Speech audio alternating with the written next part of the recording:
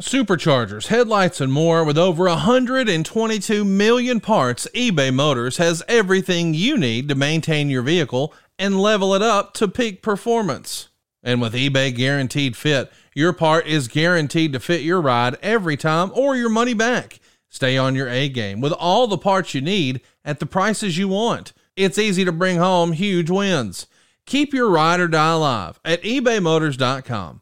Eligible items only. Exclusions apply. See ebaymotors.com. I'm Alex Rodriguez. And I'm Jason Kelly. From Bloomberg, this is The Deal. Each week, you'll hear us in conversation with business icons. This show will explore deal-making across sports, media, and entertainment. That is a harsh lesson in business. Sports is not as simple as bringing a bunch of big names together. I didn't want to do another stomp you out speech. It opened up so many more doors. The show is called The Deal. Listen to The Deal. Listen to The Deal on Spotify.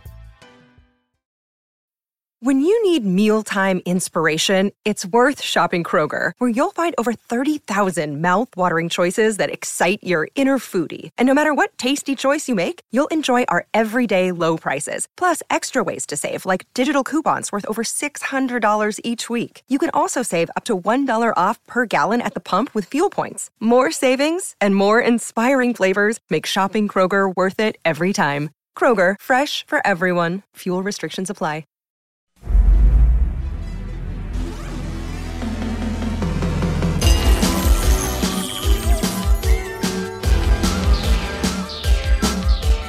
The recognized symbol of excellence in sports entertainment.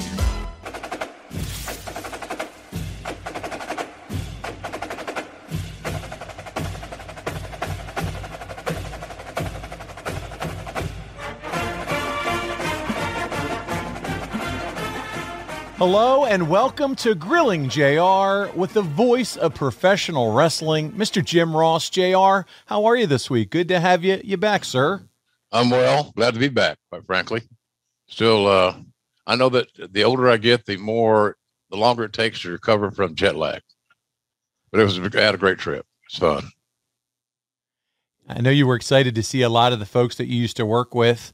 And so you got to see them all, and how did it go? I mean, just seeing some old friends and old comrades and people that you hired, getting to see all those folks again. Well, I enjoyed it. You know, you get to catch up, a lot of visiting, a lot of social time. I didn't leave the hotel or except to go to the venue, which was attached to it, which is great. So I stayed pretty grounded, and everybody kind of stayed in a common area, hotel bar type area, restaurant. So I had their fish and chips 3 times, so I guess I liked it. Must have been pretty good. Well, JR, listen, I'm excited because this week, not only are we going to be talking about Mr. Electricity himself, The Rock, but today's episode, it's actually the 3-year anniversary of the beginning of Grilling JR. How does that make you feel? Oh, it's good. Good. We're building a little brand here. That's what we're trying to do and entertain folks. The audience has been very supportive and keep building, keeps growing. So it's time flies. So you're having a good time. And I've been having a good time with this ever since Conrad and I struck up our deal. Is he still around? He is. He was in Florida this week conducting some business with the Nature Boy. Yeah, I saw that. I saw a picture of them on a boat. Big dogs. It went everywhere. It was all over social media. They had pictures of the Rolexes, pictures of them on a boat, having a good old time. He's getting some business done there too, and I'm sure all the wrestling fans will hear about that soon enough. But yeah, he's still around. So good. I'm kidding. He's working hard and trying to continue to help build the ad-free networks, which I get. Right. Yep. And you got to have content. Content is king. So Conrad's out there trying to develop more content, and that's good for all of us that are either on the network or supportive of it in another way. That's right. And speaking of content, it all started May 2nd, 2019, leaving WCW for WWE. Connie was looking for the dirt 3 years ago, and today we're looking for more dirt because that's just what we do. I'm kidding. Actually, no, I'm not. But we're going to be talking about someone, like I said, the star, one of the biggest stars, if not the biggest star in professional wrestling, how he was discovered, his first years in the wrestling business, and it's Dwayne "The Rock" Johnson. The Rock just turned 50 this past week, Jim. You were just a young pup yourself, JR, 20 years old when that Brahma Bull made his official debut on planet Earth, my friend. What year was that? Oh, so 50 years, so 72. Oh, no, yeah, 72. Oh, I was how old was I? 20. You said that. Yeah. Yeah, I was a young kid at that when he was born, but I'm sure glad our paths crossed. It helped everybody involved, I promise you. JR, when's the name Dwayne Johnson first presented to you? What are your first memories of hearing the name Dwayne Johnson? Well, Pat Patterson was a great friend of Rocky's grandfather and his dad. So Patterson had his eye. They've been clued in about it when the football ventures didn't succeed for Rock. The pro wrestling was a road that he could take, and which he did and succeeded amazingly well, as we've discussed. But Patterson was at the forefront of putting Rock's name on the radar. It was my job to go to Florida to meet with him and talk to him and negotiate our first contract. The narrative's always been, speaking of Pat Patterson, that he and Cornette and countless others, they saw megastar instantly. I know you were the man at the helm meeting with him. Was it megastar at first sight in your mind, Jim? Oh, yeah. It was a no-brainer. Just a matter of getting it done and getting the contract signed. I paid Rock the highest rookie contract we'd ever done, 6 figures plus. And most of those guys weren't making that kind of money. You pay what the market will bear. And the issue is that we didn't want to take any chances of being silly with the money in as much as with an insulting offer. We weren't going to pay a blue chip guy field hand wages. And so that's kind of where that started. But I had Vince and I was higher on it. I was around Rock a lot. I was in the scouting and evaluating and talking. I just wanted to make sure we didn't lose to losing. And I guess one of the good things happened was that Rock didn't have any money, so he was just looking for some cash and put some food on the table and take care of his family and so forth. So he had not made any money of any degree whatsoever until that time. So we were. It was not a mystery. We were going to sign Rock, and now nobody knew how good he's going to be. I wouldn't say that. We all knew that. Oh yeah, we all knew. Nobody knows for sure, but you think he checks so many boxes, it's going to be hard for him to miss. So, Jim, you've talked about it in the past about your first meeting with him. You just shared some thoughts with it, and we all know the $7 story. But what are some of those intangibles that you noticed right away? What were some of those things that you thought, man, this guy does have it? And well, I don't think I ever met with him that he didn't say, I just came from the gym, or I'm going to the gym, or the gym was always in the conversation. So he was very dedicated to his look, his conditioning, his core strength, all those things that those guys are concerned about. That was always a part of the conversation. If we go to lunch, I guarantee you that morning he's already been to the gym. So he was just very dedicated, and his dad had a lot to do to influence that because, Rocky, the soul man he had a great physique and he worked at it and he had great DNA, no doubt about that. And Rock inherited some of that. That's unquestionable.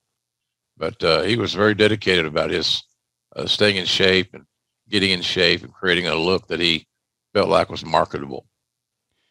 We're looking back 25 years or so here, but it's interesting because it's almost like The Rock laid the groundwork for future signings of what ends up being really good college athletes that maybe just weren't good enough for the NFL scene. You're seeing that now all the time with the NXT brand and things like that. Wouldn't you agree?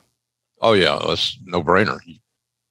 These athletes from that world, like The Rock, generally are more durable than bodybuilder types. Not always, but more often than not. So when you get a little boo-boo as an ex-athlete in a pro wrestling and training environment, you know that you have to work through it. And Rock always did that. But all the guys that we signed over the years, always the exception, always this and that, but over the years, the guys that came from an athletic background, generally speaking, had a little bit easier go of it. JR, knowing what you know now, and how they operate NXT. Would The Rock have made it out of NXT a similar type path and style, or in the current landscape of how talent is developed compared to going to, say, a Memphis and learning the craft like he did? Well, there's a lot of philosophies on that. It depends on the individual. It depends on their environment. We felt like at Rock going to Memphis was a decent start. Wasn't totally ideal because it was a brand new little operation down there and a mom and pop deal, to say the least. So I think he always had his head on straight, but I don't know. Rock is going to thrive wherever he goes, whether it's this camp or that camp or this camp over here. He's going to walk in the front door and be the star of the show. That's how I looked at it. JR, Rocky isn't wrestling long before debuting in a dark match in Corpus Christi, Texas, and a win over the Brooklyn Brawler, Steve Lombardi. JR, any fun memories of the Brawler, Mr. Steve Lombardi himself? Mr. Versatility, reliable. Brawler was always Johnny on the spot. Worked with a lot of young guys that we wanted to see if they had any aptitude and how fundamentally sound they were. So Brawler was a very valuable guy behind the scenes, as much as anybody that you probably we don't talk about it enough. So Steve Lombardi's certainly it was an MVP type player there at WWE. And, or we would not have trusted him with so many guys, including The Rock in his Rock's first match. By the way, cheap plug here for all you ad-free show folks. You know this. We've had Steve Lombardi on before and got to sit down and ask him questions and pick his brain. And oh my, it was an unforgettable experience, to say the least. So we move on. Rocky's put with Chris Candido in a dark match. Just a few days later, it's important to get someone like The Rock in the ring with as many good workers as possible, JR, at this point. And we have the clip of this very first dark match. It's The Rock, and it is Chris Candido, who at the time was Skip. This is from March 11th, 1996. JR, let's take a listen here and check this one out. Here we go. His opponent from Miami, Florida, weighing in at 272 pounds, Dwayne Johnson. JR, he's coming down to a Jimmy Hart song. Listen.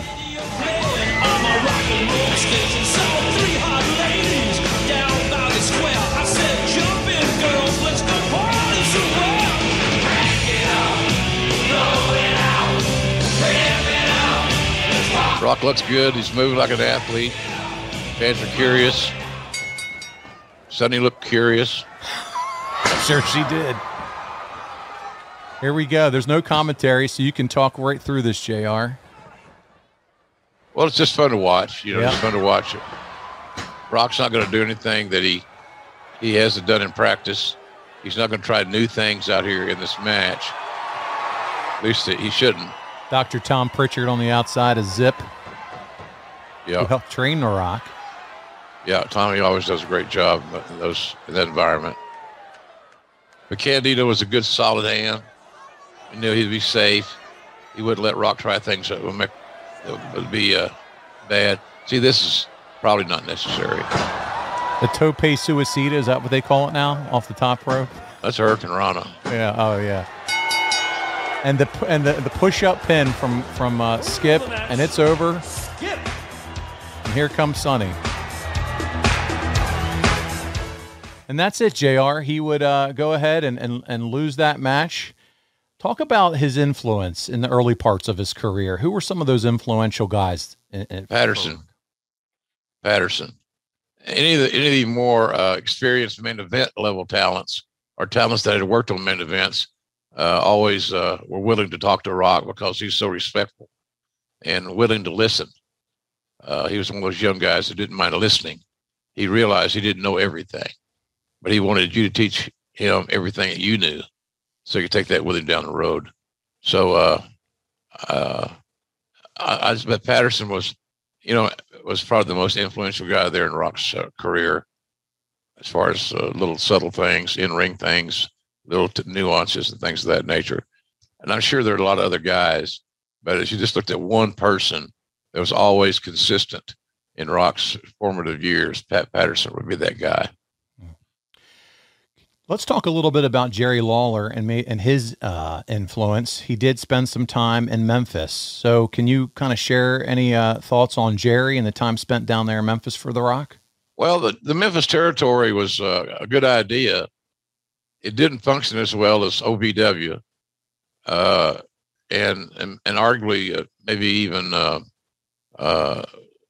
Les Thatcher's operation in Cincinnati.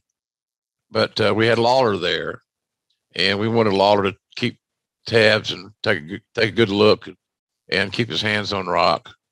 And that's kind of how we worked that deal. Here's the thing. We knew the Rock was not going to be there long. I don't know, a few weeks, I'm thinking, before we started moving him around and getting him getting him with other people that had experience. So, he was just a big bright-eyed kid that just wanted to learn. JR, were you getting tapes on him, or was it just word of mouth from Jerry? Oh, we got tapes. Okay. Yeah, we got some tapes. We could always see how well he's doing. And I always had somebody down there when they had shows, try to have somebody there that could keep a close eye on him and help him when he needed it. Well, with Rocky working in Memphis, he's brought to TV occasionally back then, even to getting to wrestle Owen Hart. And then on August 24th, there was a fun angle. We have the clip. But with time running out on the live TV show, Flex Kavana, that's what he was called, challenged Lawler for the title and said he'd leave town if he lost. And with 15 seconds left in the show, Lawler hit Flex with a chain. And as they went off the air, they announced Flex was gone. You had to know at this point he was ready for the main roster. And I'm assuming it's, going off of Jerry the King Lawler's opinion and others and said, hey, it's time to get him up here at this point. Yeah, a guy like that, Paul, you never let it get out of your sight.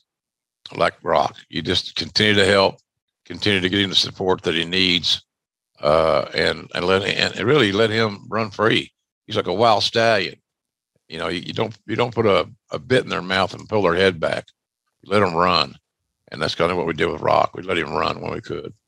There you go. Well, hey, JR, let's check out this angle. I'm telling you, if you're not an ad-free show member, this is a good episode to join up because we have some rare clips that many of you may have never seen before of early days of Rock, and we're going to take a look at this one, that whole angle in Memphis with Lawler.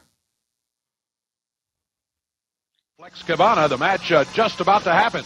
That's right, Dave. When they told me earlier this week that I was going to wrestle Jerry the King Lawler, I did a little thinking, Dave. And I thought to myself, well, you know what?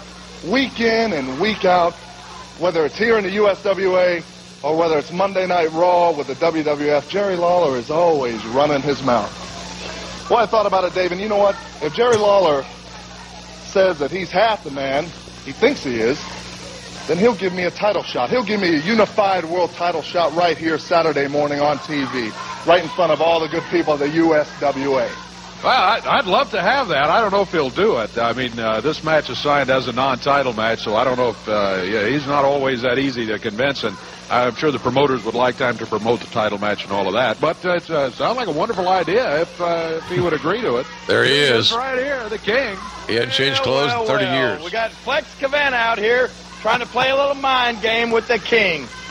Trying to make a few little witty comments. I understand he spends half his time trying to be witty. That makes him a half-wit, right? Let me tell you something, Flex. I was playing mind games with people like you probably when you were still wearing diapers. So let me tell you, you're not going to be able to get one up on the King and get me to fall for your little trick of putting my title at stake when you got nothing at stake. See, that means I got everything to lose and nothing to gain, right? Am I right or wrong, huh?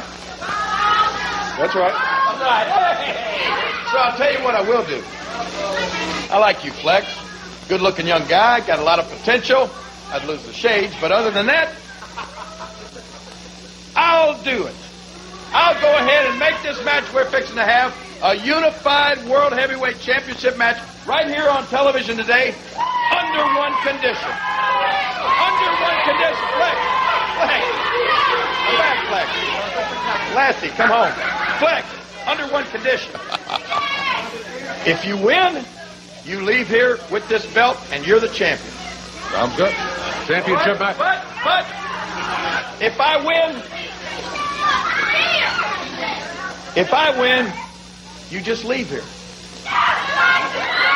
Get it? You leave here with no belt. I mean, you leave and you don't come back.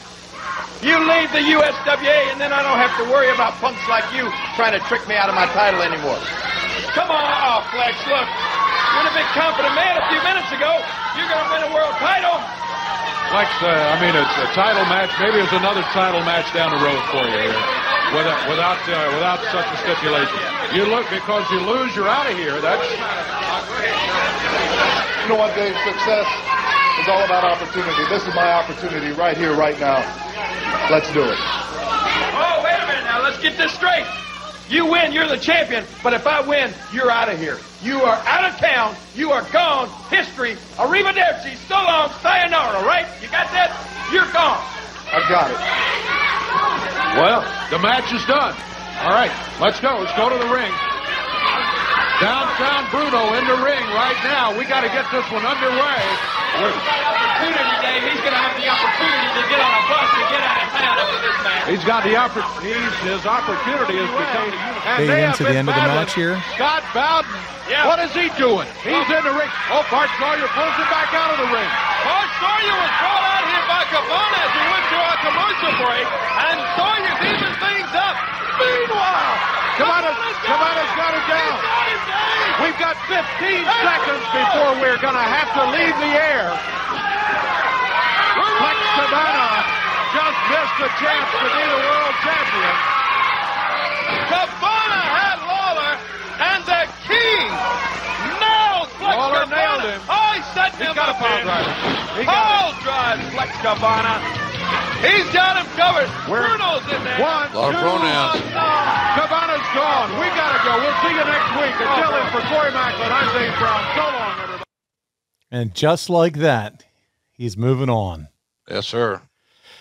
Vignettes begin airing in late October with Kevin Kelly, and on the weekend shows to hype up the debut and explaining Rock's family history, a clip inducting his father in the Cauliflower Alley Club, and talk about Vince McMahon. Was he excited about bringing him up, and what was his outlook about bringing Rocky in? Well, Vince is cautiously optimistic in the beginning because, you know, he's had his he's seen that these beautiful packages sometimes don't play out.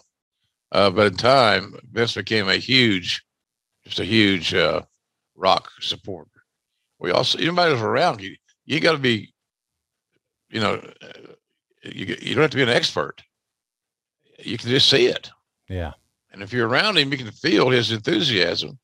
And he also had a background being in the family, in the business, family business, that he understood things that a lot of guys took time to assimilate. So it didn't take long for Vince to become a huge Rock fan. I'm Alex Rodriguez. And I'm Jason Kelly. From Bloomberg, this is The Deal. Each week, you'll hear us in conversation with business icons. This show will explore deal-making across sports, media, and entertainment. That is a harsh lesson in business. Sports is not as simple as bringing a bunch of big names together. I didn't want to do another stomp you out speech. It opened up so many more doors. The show is called The Deal. Listen to The Deal. Listen to The Deal on Spotify. Another day is here, and you're ready for it. What to wear? Check. Breakfast, lunch, and dinner? Check. Planning for what's next and how to save for it? That's where Bank of America can help. For your financial to-dos, Bank of America has experts ready to help get you closer to your goals. Get started at one of our local financial centers or 24/7 in our mobile banking app. Find a location near you at bankofamerica.com/talktous. What would you like the power to do? Mobile banking requires downloading the app and is only available for select devices. Message and data rates may apply. Bank of America N.A., member FDIC. Well, JR, he's actually makes his first televised appearance on November 4th, 1996. There's some trivia for all you folks who like to keep up with that type of stuff. It's Raw. He's at ringside to back up the Survivor Series team he'll be making his in-ring debut with. Could you imagine looking back 25 years later, the biggest megastar is first highlighted in a walkout role while Barry Windham is taking on Goldust? Pretty cool. Yeah, well, that's a journey. All these journeys are different, and they're meant to get you ready. And Rock, whether everybody's always going to agree or disagree, because I know they're not going to always agree. You know, he was on this journey that he was just refusing to change lanes. And I think that's one of the great things that made him successful. he just refused to wilt. Well, JR, we're at the 1996 Survivor Series. Rocky makes his debut as he's the sole survivor for his team. It's Madison Square Garden. And we have the clip ready to go of that. Of course, we have to. It's the big debut. So we're going to check that out and then make some comments about it. Here we go. Let's take a listen. Now there's going to be the man right there. That's Blue Chipper right there. You know what? I have to agree with you, Jim Ross. I don't like you, but I got to agree with you. Rocky Maivia is looking good. First, third generation superstar ever in the World Wrestling Federation. Rocky Maivia. Very, look at this. And the King, oh no. He's in there with the wrong individual with the King. The veteran King from Memphis is an opportunity. Oh! Now that's he's 6'5", 275. Look at Rocky Maivia. Unbelievable agility. Yes, sir. Hey. Whoa, look out. And the King is hoisted over the top. Unbelievable uppercut. Looked like a Rocky Johnson drop kick to me. Whoa, it certainly did. And the King coming in. Oh, he wants no more of Rocky Maivia. Let me ask you, when strong wind blows, does it just swing it right off? Toe to toe, and look at this. Rocky he's backing up Hunter Hearst Helmsley.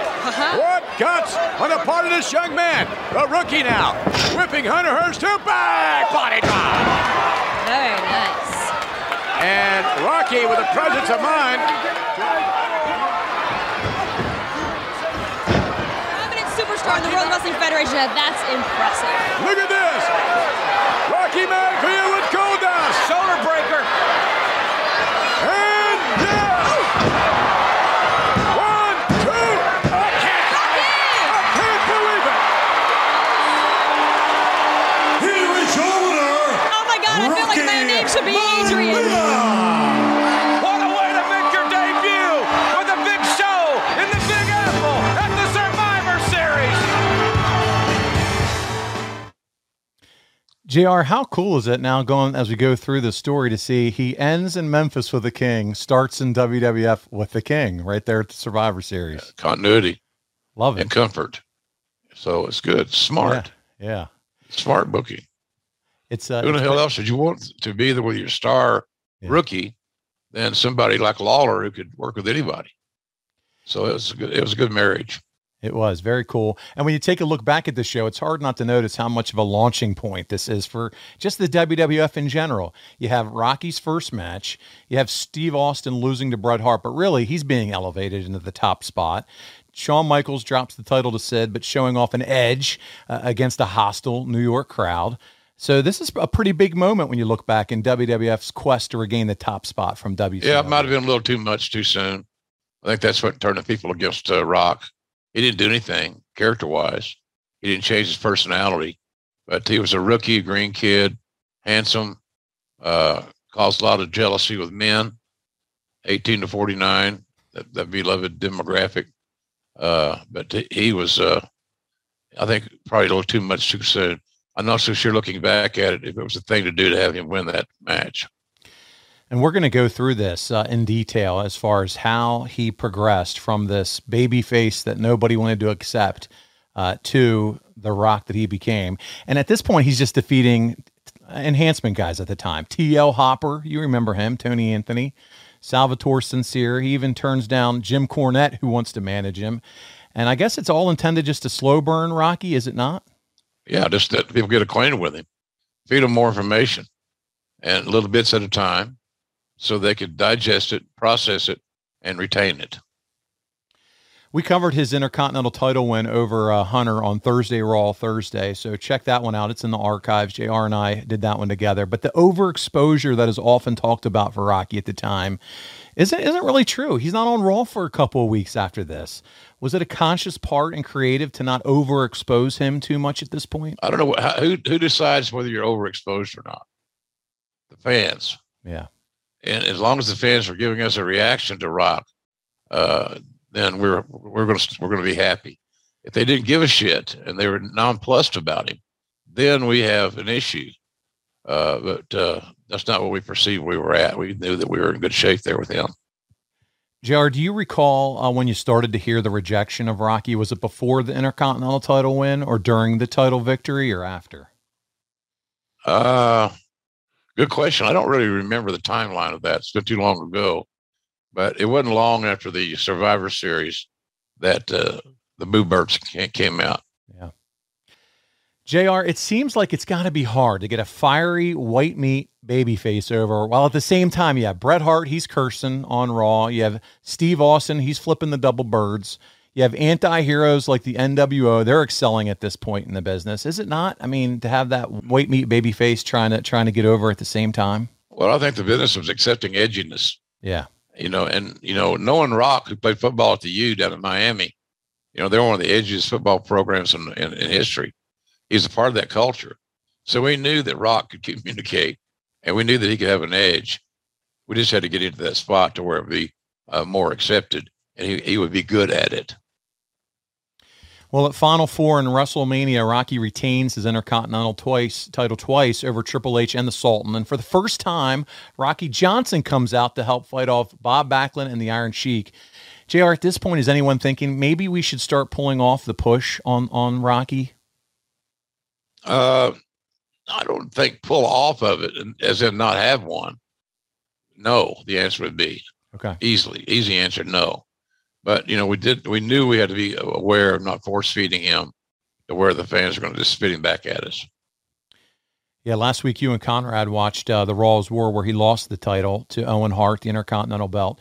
Do you sit with Rocky at this time, JR, and say, hey, maybe we got to talk to creative. We got something here with this kid. He needs confidence. How do you fix a floundering talent basically at this point? He had confidence, Paul. He had plenty of confidence. He just needed time. That's all. That's simple. He needed more reps. He needed more ring time. I need to continue to book him with people that could help him and lead a match and be supportive. So that was kind of our goal there with that. But he never lacked confidence, ever. Do you remember him talking to you though at all during this period where he's trying to figure out kind of what's next for him because this isn't working? Do you ever remember? Well, not like a lot of guys would that were in his position because of Rock's family background. He understood this is a process. He understood this is going to take some time. The question was always going to be, how long is it going to take? Well, it depends on the audience and how quick they accept you. It depends on how good you get at your craft.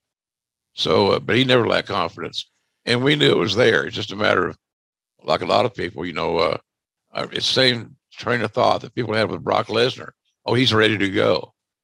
I remember when Vince wanted to bring Brock to TV the first time and have a TV match. I said, he's not ready. And I said, I don't want to be responsible for him hurting somebody until he's more fundamentally sound. So we pulled back on that a little bit, and it worked out beautifully.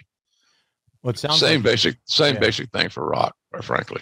Yeah, it sounds like he had a real level of maturity. You've told me before, JR, that wrestlers can be the most insecure and paranoid people to deal with, but it sounds like Rock had a different level of maturity, and maybe it was from just growing up in the business and seeing how. Well, he understood the product. He understood the process. And when you don't have to teach that, it makes it a lot easier for the transitions. Well, he would lose to Mankind at Cold Day in Hell, and Mick Foley even wrote in his book he didn't think Rocky had it. In commentary that night, you even said that in Rocky's win over Hunter back in February that the better man didn't win on that night, and he was an unsuccessful Intercontinental champion. Jim, do you remember any of that? Do you know maybe why you would have said that? Was this just kind of the storyline kind of thing? Yeah, I think it was all storyline oriented, Paul. That's what Vince wanted. Okay. We're going to back off a little bit. The hearts and flowers and, hugs and kisses. We're going to back off that a little bit and take some of the pressure off Dwayne. And we did, and it worked. Well, this is probably what Rock would look back now and say was probably the best thing that happened to him, even though it's an awful thing, and that's he hurts his knee, misses a few months. But when you look back at it in hindsight, is that a blessing in disguise? Because it gives him that time. Might have been. Yeah, it might have been. You don't want anybody to get hurt for any reason. Right. But if it was going to happen, and I suspect it's probably a lingering football issue, my guess, loose particles or something. I don't think it was like an ACL deal. He was only out of, shorter time than some are with knee injuries. But yeah, it was probably coming a good time.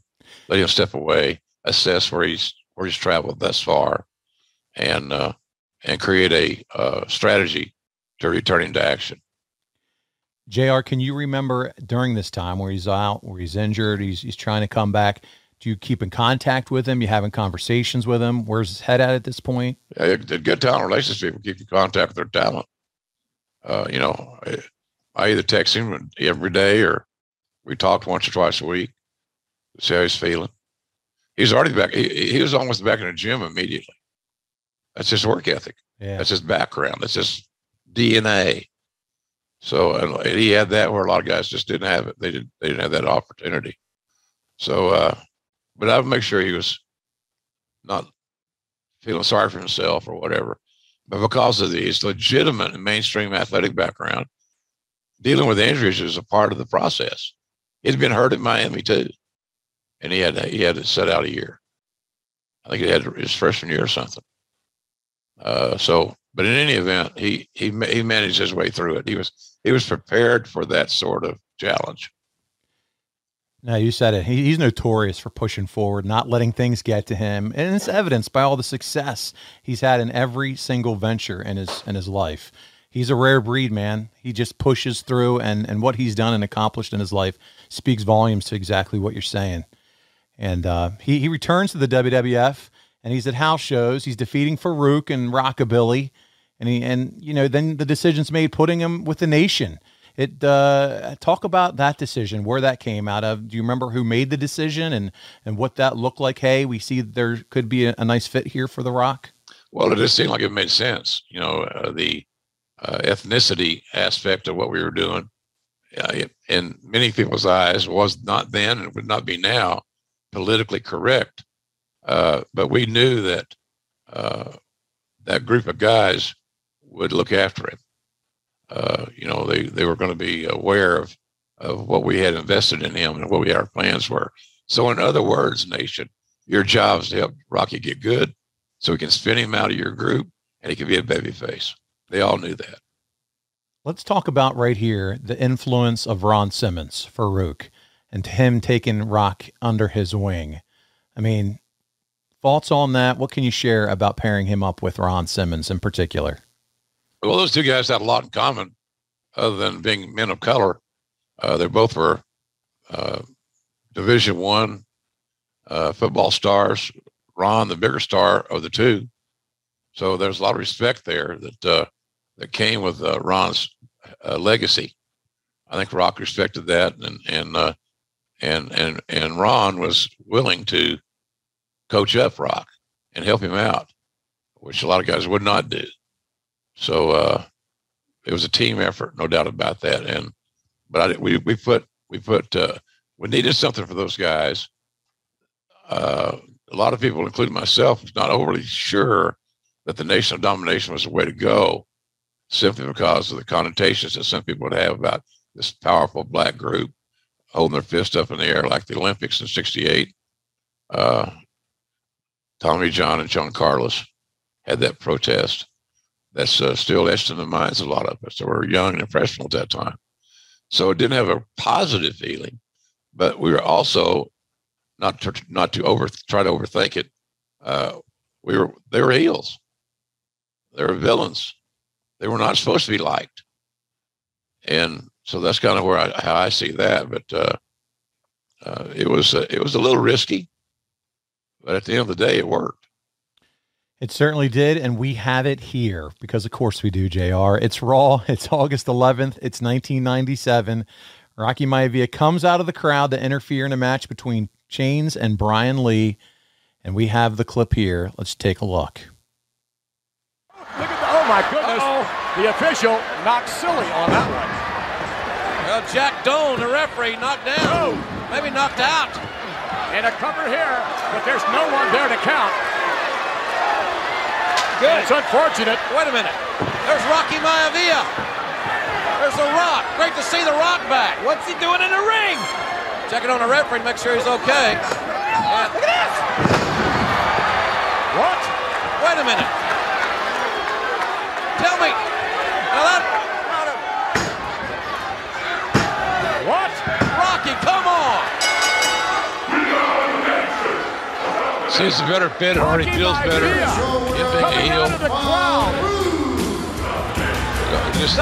It felt like the right thing at that point in time. They looked good together. And it was a start of some pretty big stuff. His mom and daddy watching in Tampa, they got to be sitting at home in disbelief. What? Whoa! I think we have just seen a new member of the nation. I can't believe this. There it is, JR. The Rock embraces destiny. He turns heel, joins the nation, and he shows 15 times more charisma in just 2 minutes than he did his entire He was comfortable. Yeah. He found his identity. That's what you're always looking for.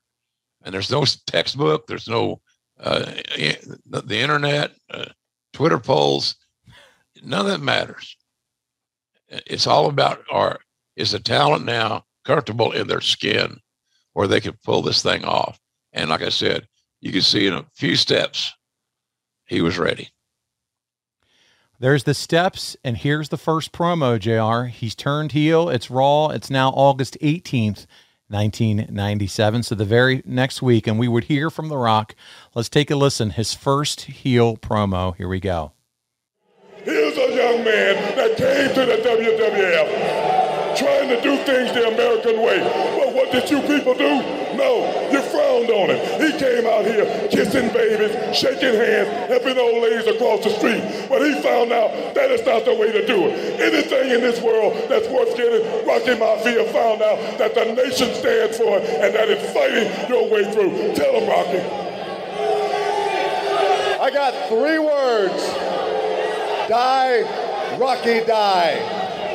That's the gratitude I get from you pieces of crap for all my blood, my sweat, and my tears. You know, hey, this isn't about the color of my skin. This is about respect. I became the youngest Intercontinental Champion in WWF history. And what did it get me?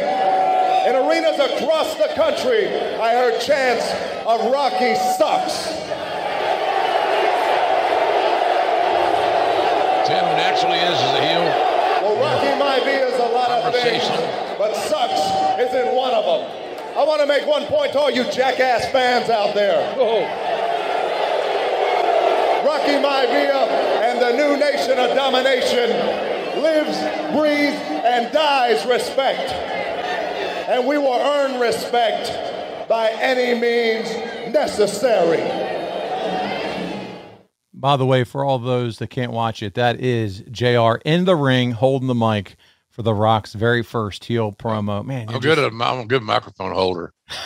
But my point is, you got good guys there too. You know, Charles Wright. Yeah. My point is here, JR, while you get a drink there, you are a thread throughout so much history in the business that so many of us love. You're right there for The Rock's first heel promo ever. Right place, right time, my boy. Whew. So cool. Here I go again, licking your nuts, as that guy called me out for, but I can't help it. This is the truth. I'm just stating the truth. There you are. And you can see how he's just more comfortable talking, acting like a heel. This is finally the right creative, my friend. Oh, absolutely. You could feel how he walked, how he moved, the confidence. He even still knew confidence and fire with the other guys. It was a group that came together kind of by happenstance that actually worked from night one. And not to be lost on all this, you were talking about the Nation of Domination, but you had the whole gang war kind of mentality at this point in WWF in 97. You had the Nation, the Disciples of Apocalypse, Los Boricuas. You had an extension of the Hart Foundation, all these stables being put together. There's just a ton of talent put into these groups. Did you have is it an excess amount of talent, just hoping to have some of them, stick and maybe you can't book that way. You can't book with, I don't know. We're booking too much. You don't know. You're not, unless things are tried and they get a test drive to some level, then you never know. So, to say, well, I was worried about we had too many teams. Look, it's not up to me. If creative wants teams, and they did. I'm going to get you teams. But that was not, that was, just straightforward stuff, man. So, no, I don't think I wasn't worried about it, because the good teams are going to make it to the next level, and the bad teams are going to fade away. Afford Anything talks about how to avoid common pitfalls, how to refine your mental models, and how to think about how to think. Paula, while certainly you can mess up on $1 million a year, it is far less likely than it is on $30,000 a year. Right. I would meet wonderful people that were struggling with a budget that was super tight. It was 100% you need to make more money. Make smarter choices and build a better life. Afford Anything, wherever you listen. And you're going to have those guys that end up standing out and becoming stars. And that's the reality of what happened here with this group. Rock ended up separating himself and being the standout star, and went off on his own eventually and just became just an incredible superstar. So in October, there's segments between the Nation and the Hart Foundation, JR, that really bring up some deep issues, including racism. Is this something you wish hadn't been a part of the WWF at this time? If I had my choice in creative, I would never write any creative that was heavily laden with religion or race. Amen. Either one.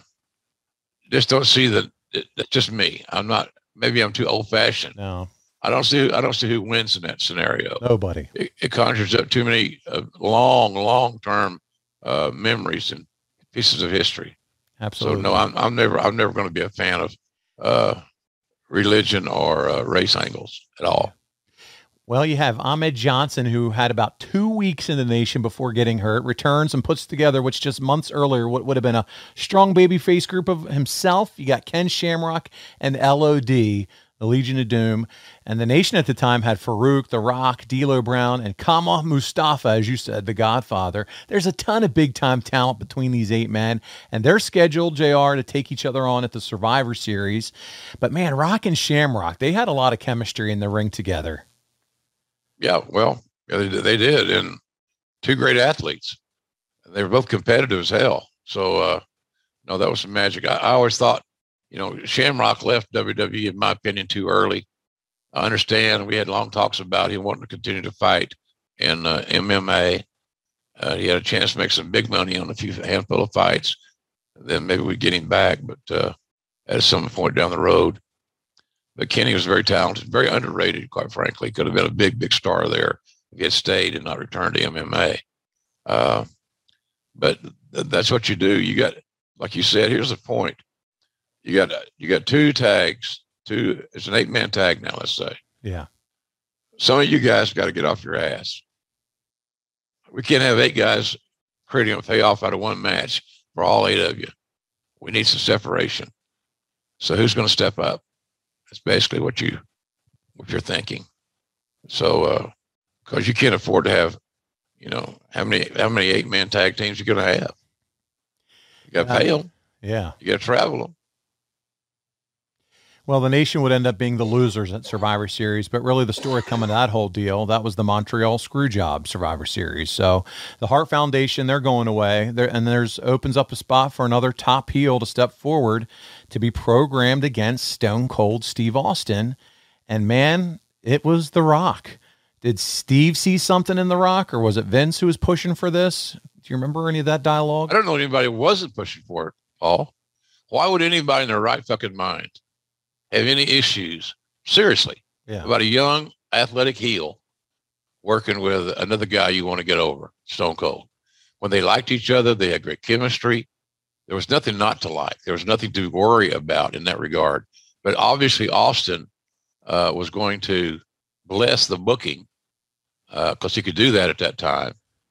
And he could bless the booking, and he did. He wanted to work with Dwayne. And that's why they had those. Yeah, he wanted to work with him. Yeah. They headlined 15, 17, and 19 WrestleManias. And even at this stage, he knew that's the guy right there. Even at that point, he knew. They felt it. They felt they both liked each other. They wanted to work with each other. They both were aggressive and physical, and they both communicated very well.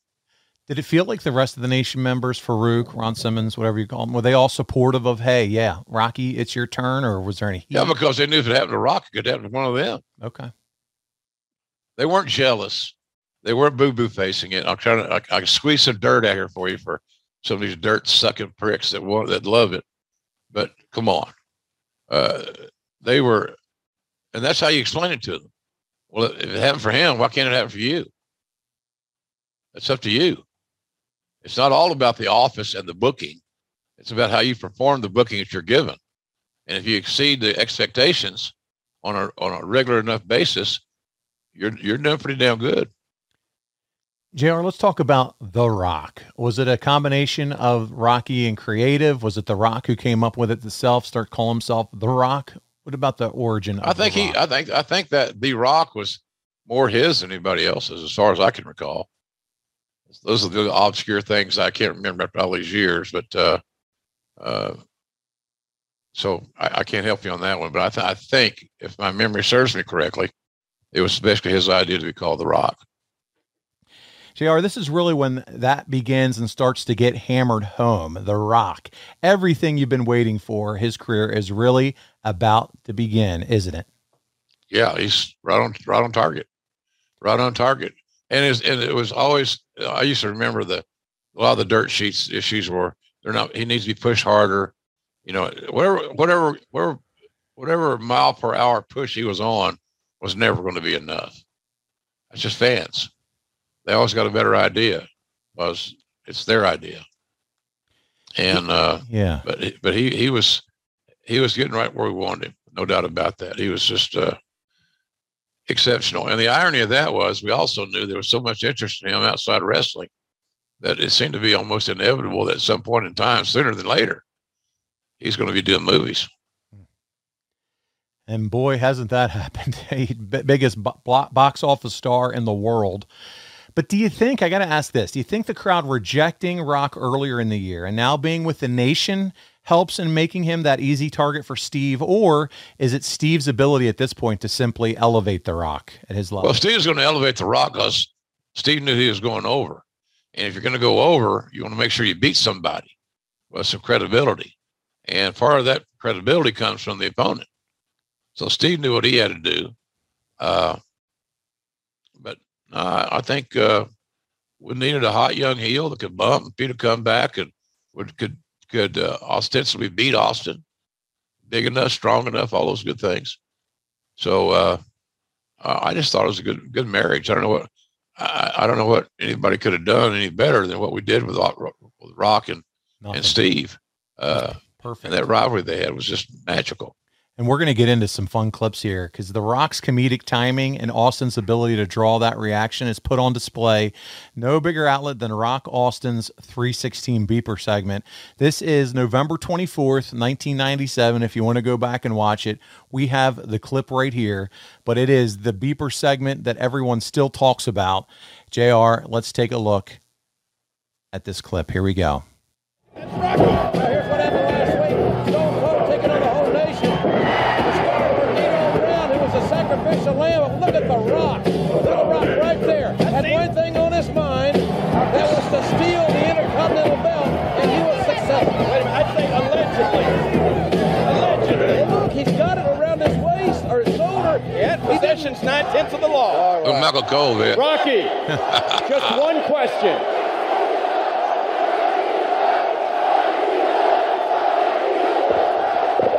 I'd say it was over. The last thing The Rock needs is some jabroni asking him questions when he's got all the answers. Let's get two things perfectly clear right here, right now in Fayetteville, North Carolina. And that's Rock is the people's champion. The Rock, your real Intercontinental champ. Apparently we're having some technical difficulties, ladies and gentlemen. Our lights are... Well, I'll tell you what, one thing's for damn sure. The Rock is the best damn Intercontinental champion there ever was.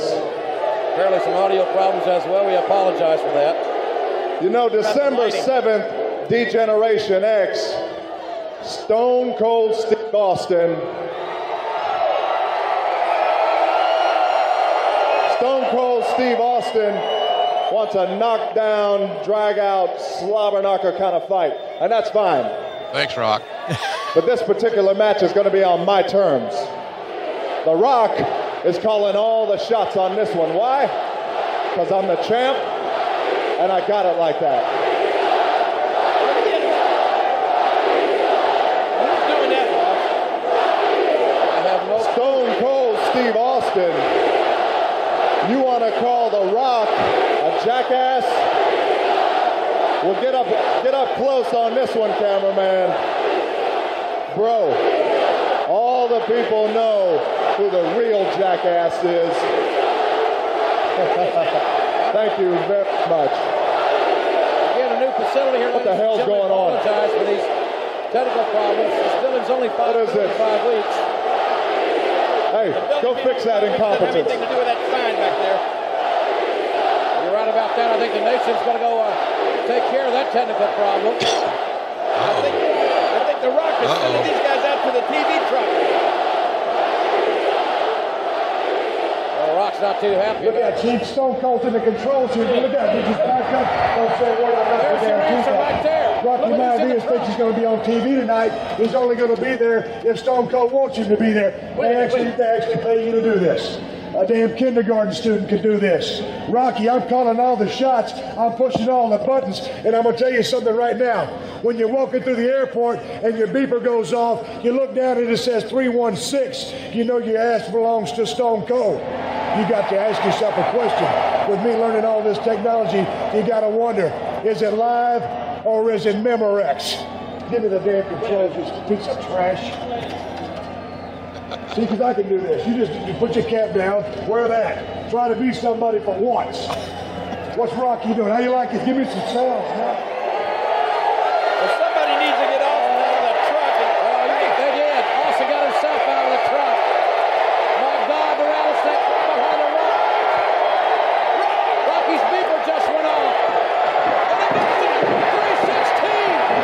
Stone Cold is over the tail. Rocky Feed the comeback. Feed the comeback. As a heel, you make yourself available to the babyface. Do everything the babyface needs to do to look strong.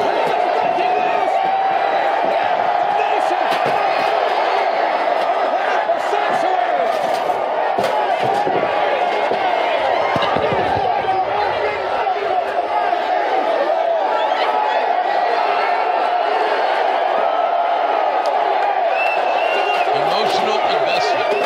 That's what you're experiencing. Plus, Steve, how the hell fight that chair.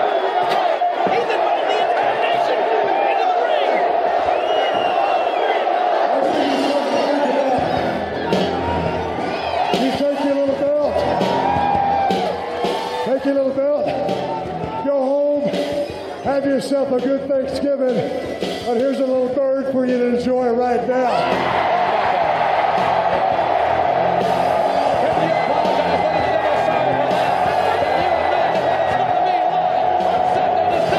Too many empty seats. Other side. I told you the audience was thinking crap. My goodness. Good stuff.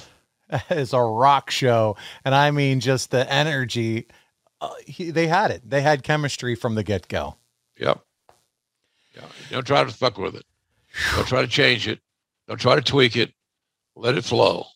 It's that simple. It really is. Well, Austin and Rock are scheduled for Steve's first Intercontinental title defense at In Your House DX. Austin really still isn't up to full speed from his neck injury, but they put on a hell of a show, JR. I'm going to read some notes here from the Observer. Oh, from Dave? From Dave. Oh, how much did Dave pay us to get him all over the show?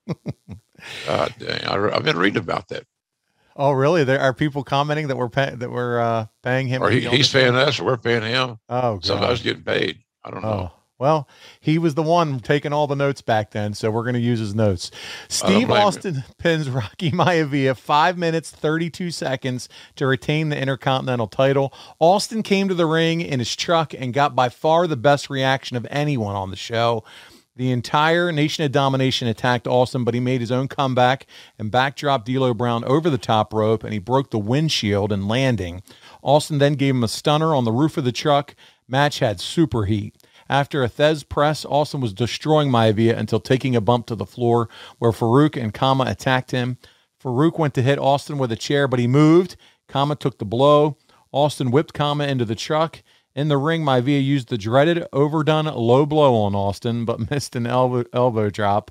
After more distractions, Austin put the stunner on the ref, who he thought was Maivia. He then used the stunner on Maivia, and a second ref ran in to make the count. You can't expect Austin to have the kind of matches he had in the past due to his injuries, but given his limitations, this was pretty entertaining. 2.25 stars. This was the best use to Austin here, though, with all the smoke and mirrors. But The Rock, man, is the perfect fool for Austin at this point. Great casting, or booking, if you want to call it that. Yeah. JR, also around this time from The Observer, and I want to read this because I really want your feedback on this. Meltzer says, in the case of Austin, the original plan was for him to lose the title at the December 7th pay-per-view to Rocky Maivia. However, Austin balked. A compromise was worked out where instead he got over his defiant anti-establishment role. Maivia got the title, although the reasons clearly made no sense, and Austin didn't have to do a job. As best we can tell, there was no heat regarding what ended up happening, as everyone involved in the decision-making process was comfortable with the compromise, although the end result was a storyline that made no logical sense in regards to Maivia ending up with the title. The approach Austin took, basically, since the current plan is for him to win the WWF title at Mania from Shawn Michaels, is that since he's headlining WrestleMania, he didn't think it would be good for him to do a high-profile job to a heel who is just getting established as a top name like Rocky was, even though no doubt the finish would have involved tons of outside interference. Not to mention that unlike in his past, his physical limitations wouldn't allow him to put on a great match in a losing effort. Whether one agrees with the logic or his side of things, and it isn't believed that he has creative control clause in his deal with Vince, like Hart did. He didn't. Okay. By the way, he didn't have a creative control clause. It was something. There's always more than one right way to do it, and for Steve to go into WrestleMania with no momentum and losing his last major match didn't sound like it was a good promotion for WrestleMania. And I'm biased with Austin, there's no doubt, but and same with Rock for that matter. So I didn't see that big a deal in it, to be honest with you, knowing where we were going. And there was a reason we didn't beat Austin.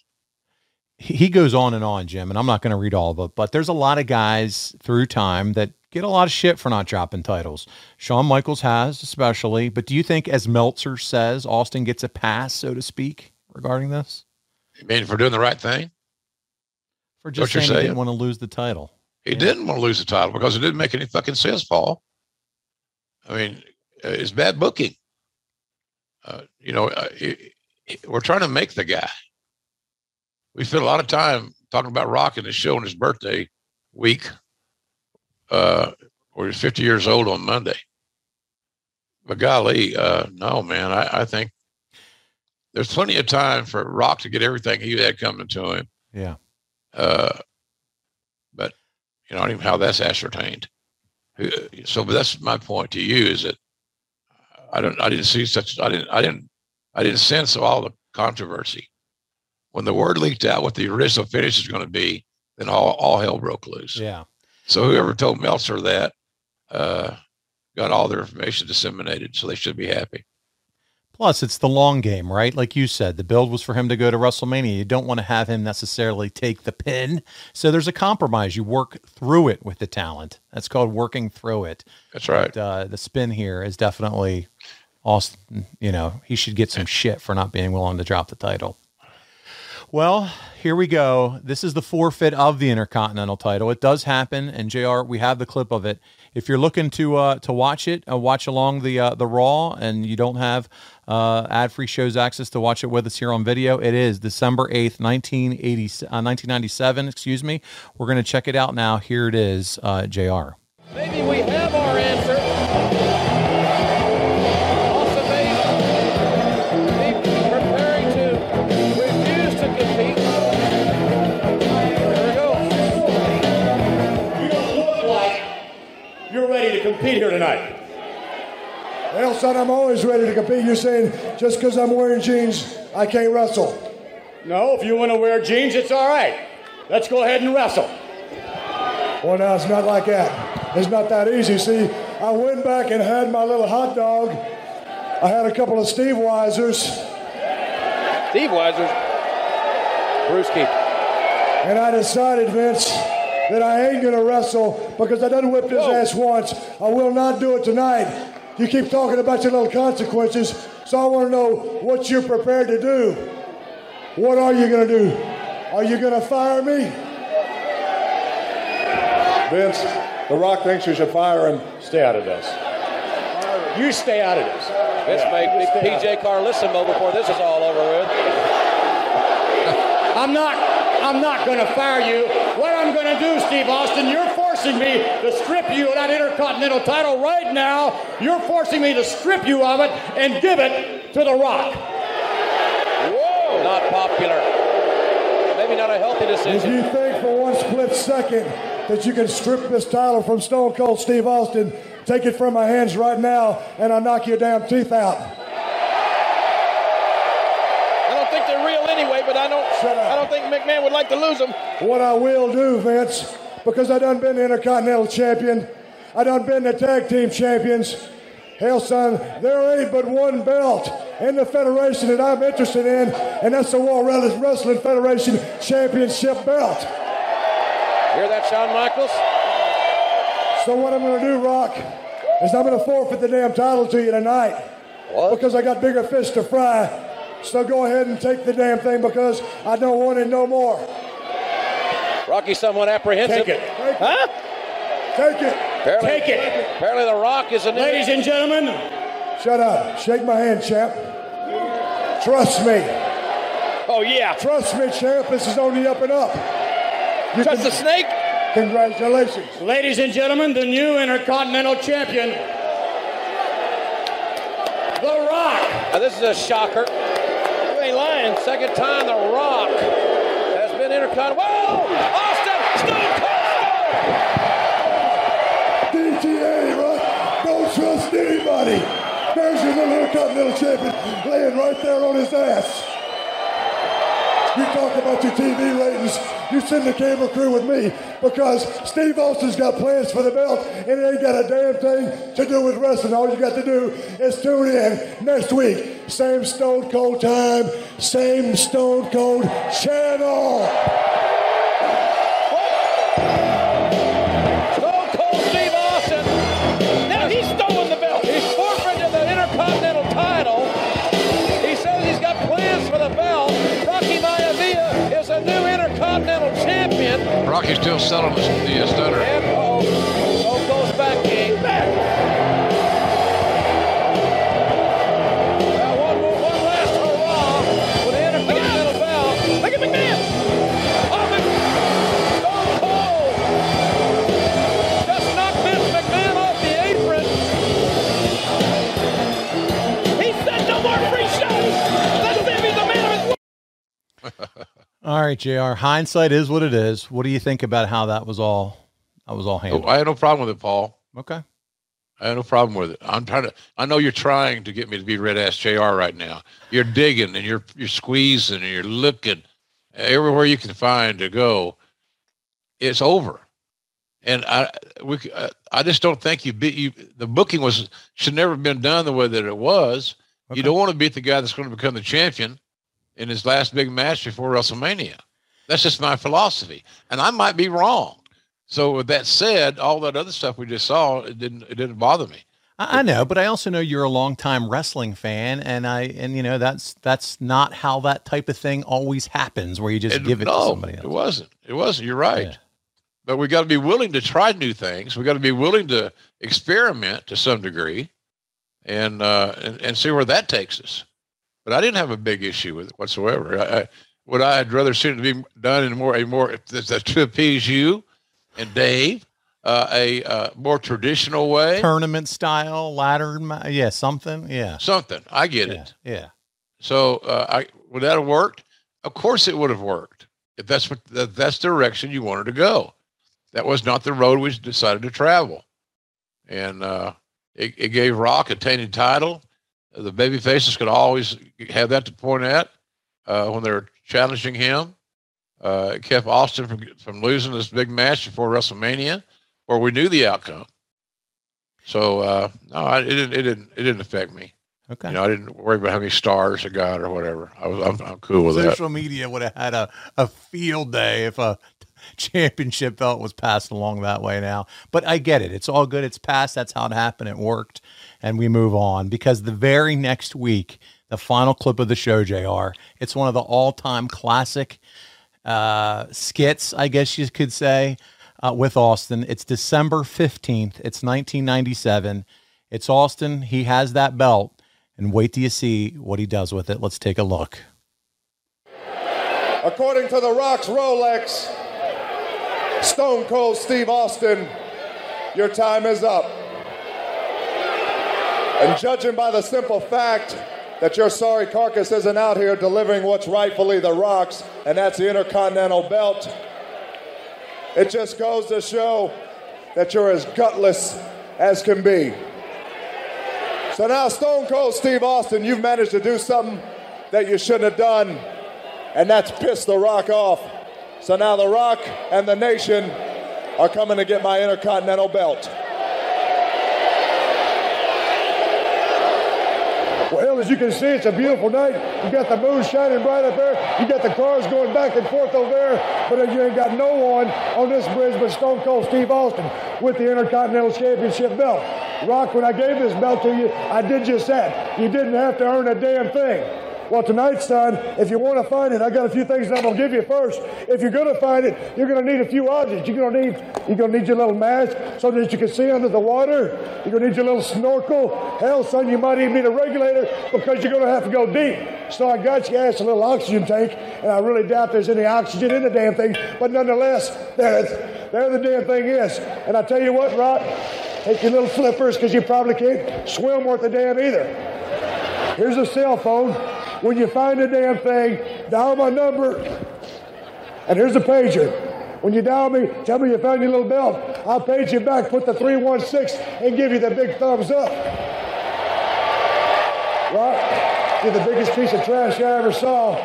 It hurts me to do this, but I really don't give a damn about you or the WWF, so I'll see your little belt later. Oh, my. No! There goes the belt! Out into the river. We're in Michigan. That's the bottom line. Because the 316 said so.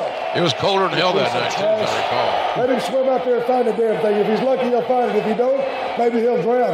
I really don't give a damn what he does. Well, Austin has done it again. He's defied authority. The Intercontinental title is sleeping where the fish is tonight. And Rocky's got a good swim in front of him if he ever expects to get it back. Bill Cornette, commentary. What the video didn't show is a teenage Conrad Thompson just belly flopped into that body of water looking for that title belt. Oh yeah, probably so.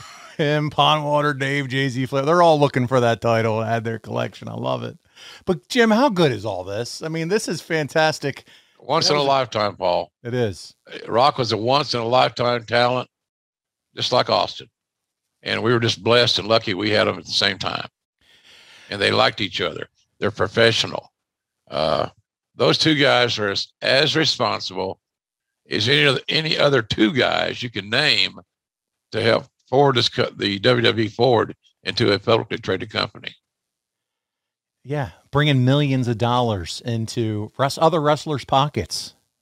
You know, JR? Yeah, that's what it was. Well, Rock begins to transition to feuding Ken Shamrock and the tease of the Nation's breakup, but that's a story for 1998. It's just crazy that just in a year-and-a-half period, he goes from that blue-chip rookie to one of the best heels in the business by the end of 97. And you had to think, man, sky's the limit at this point. It's the rocket ship. Yeah, just keep him healthy and let's make history. And that you certainly did, JR. It's time for fan questions, which is what I like to call here on Grilling JR, triggering JR. Let's see if we can do any of that this time. Here we go. And we'll start with an Instagram, a wrestling historian. And he said, JR, do you think Rocky Maivia could have worked as the top babyface if he would have been given the John Cena treatment? You know, no heel turn despite the vocal majority of the audiences instead. Oh, he might have been able to, but I don't like the chances. What we did, I thought worked. him coming in, all the glowing publicity and all the stuff, us force feeding him, including myself to the nth degree. But his run in the nation is what set everything up.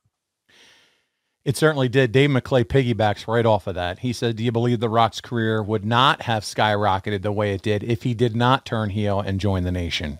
No, I think it was the best thing for him. I thought it'd give him more of an edge. He got to work on his edge.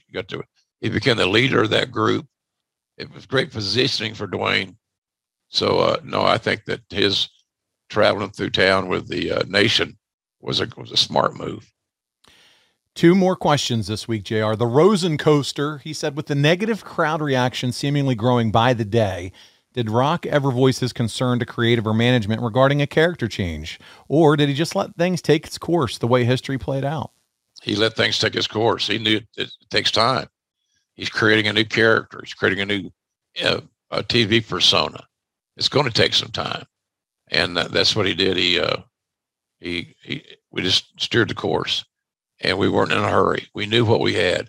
And remember, we also had Austin. Yeah. So we were doing pretty good. And a lot of these other guys were starting to come into their own. Triple H, Shamrock was great. Mick Foley was going to get relevant. Taker was always Taker. He's Clint Eastwood day and night. So we didn't have a gun to our head.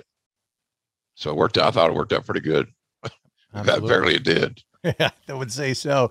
Steve Clark Wrestling, he wants some dirt here, JR. So did any of the opposing Survivor Series team members, Triple H, Lawler, Crush, and Goldust, on his debut, have any issues with laying down for the rookie?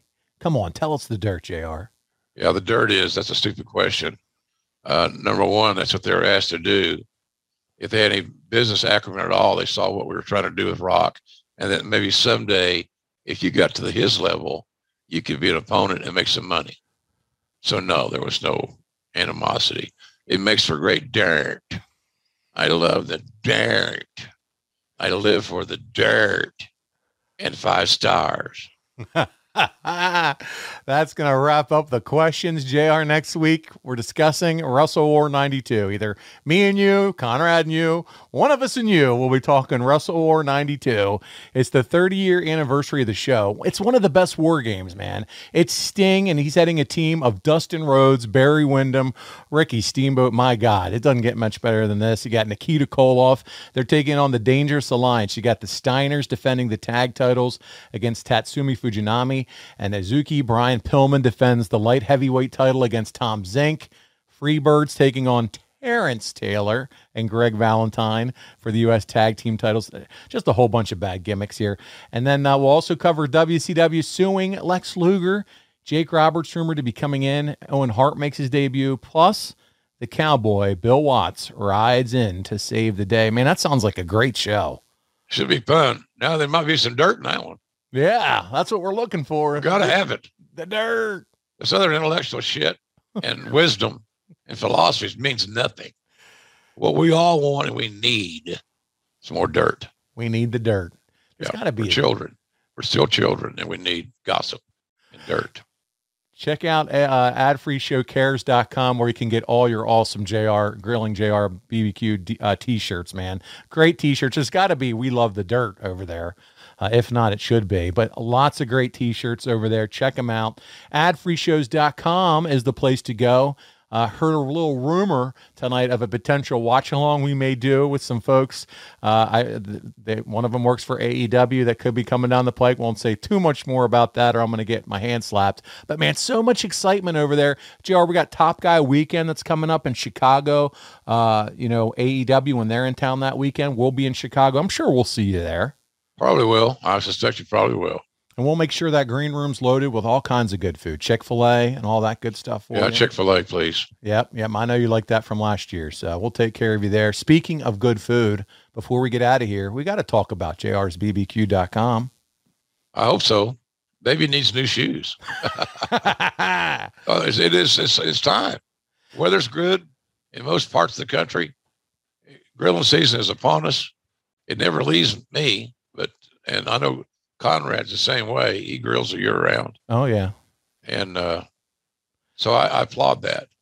But if you need something for your grill, if you haven't been on our site lately, you might be pleasantly surprised what you find. JR'sBBQ.com. So check it out. Barbecue sauce, ketchup, mustard, seasoning's the best in the world. It's really some good stuff there. So, and great gift ideas, gift boxes, some cool stuff. Moscow Mule mugs, really cool. So, a lot of neat things there.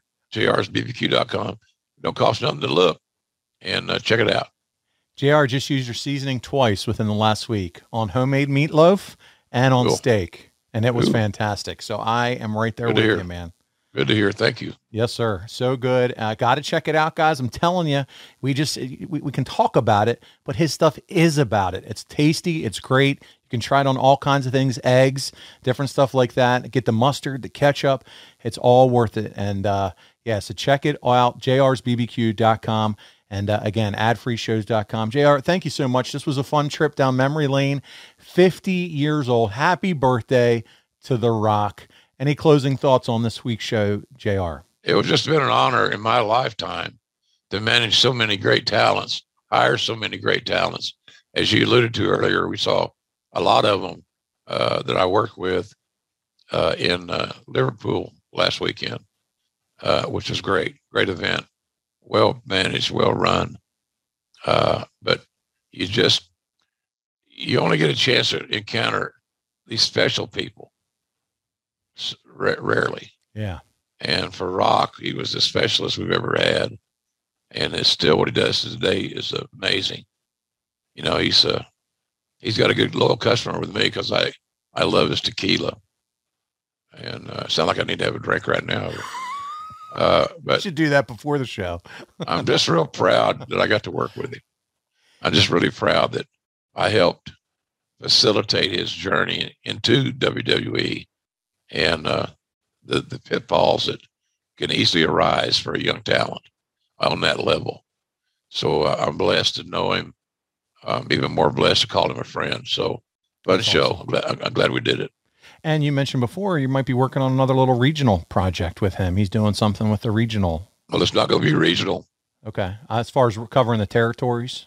Yeah. Yeah. It's going to be on, I guess it's going to be on the Vice Channel or A&E or something. I'm not sure. Very cool.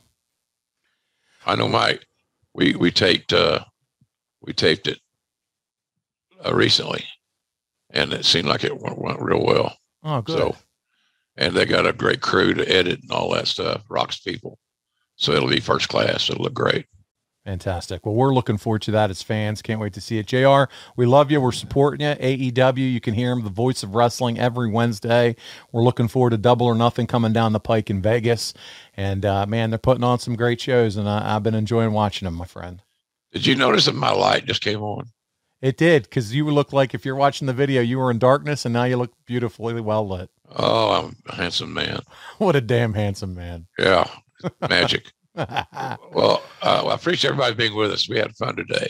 We did. And thank you, Paul, for your hard work and all the folks for watching. We appreciate you guys. We'll see you next Thursday. That's right. On behalf of Jim Ross, this is Paul Bromwell. We'll see you again next time right here on Grilling JR. John brings his skewed sense of humor. Jeff brings tips to cut strokes off your next round. Together, it's those weekend golf guys. They'll pay a lot of money to PXG and Titleist and Callaway and on and on and on, right? How many yards do you think you're going to pick up with that extra driver? I think I can get an extra 5 to 10. What if I give you 15 to 20? You pay me more. Jeff Smith teaches on a sliding scale. Those Weekend Golf Guys, the podcast, part of the Believe Network. Just search BLEAV on YouTube or wherever you listen.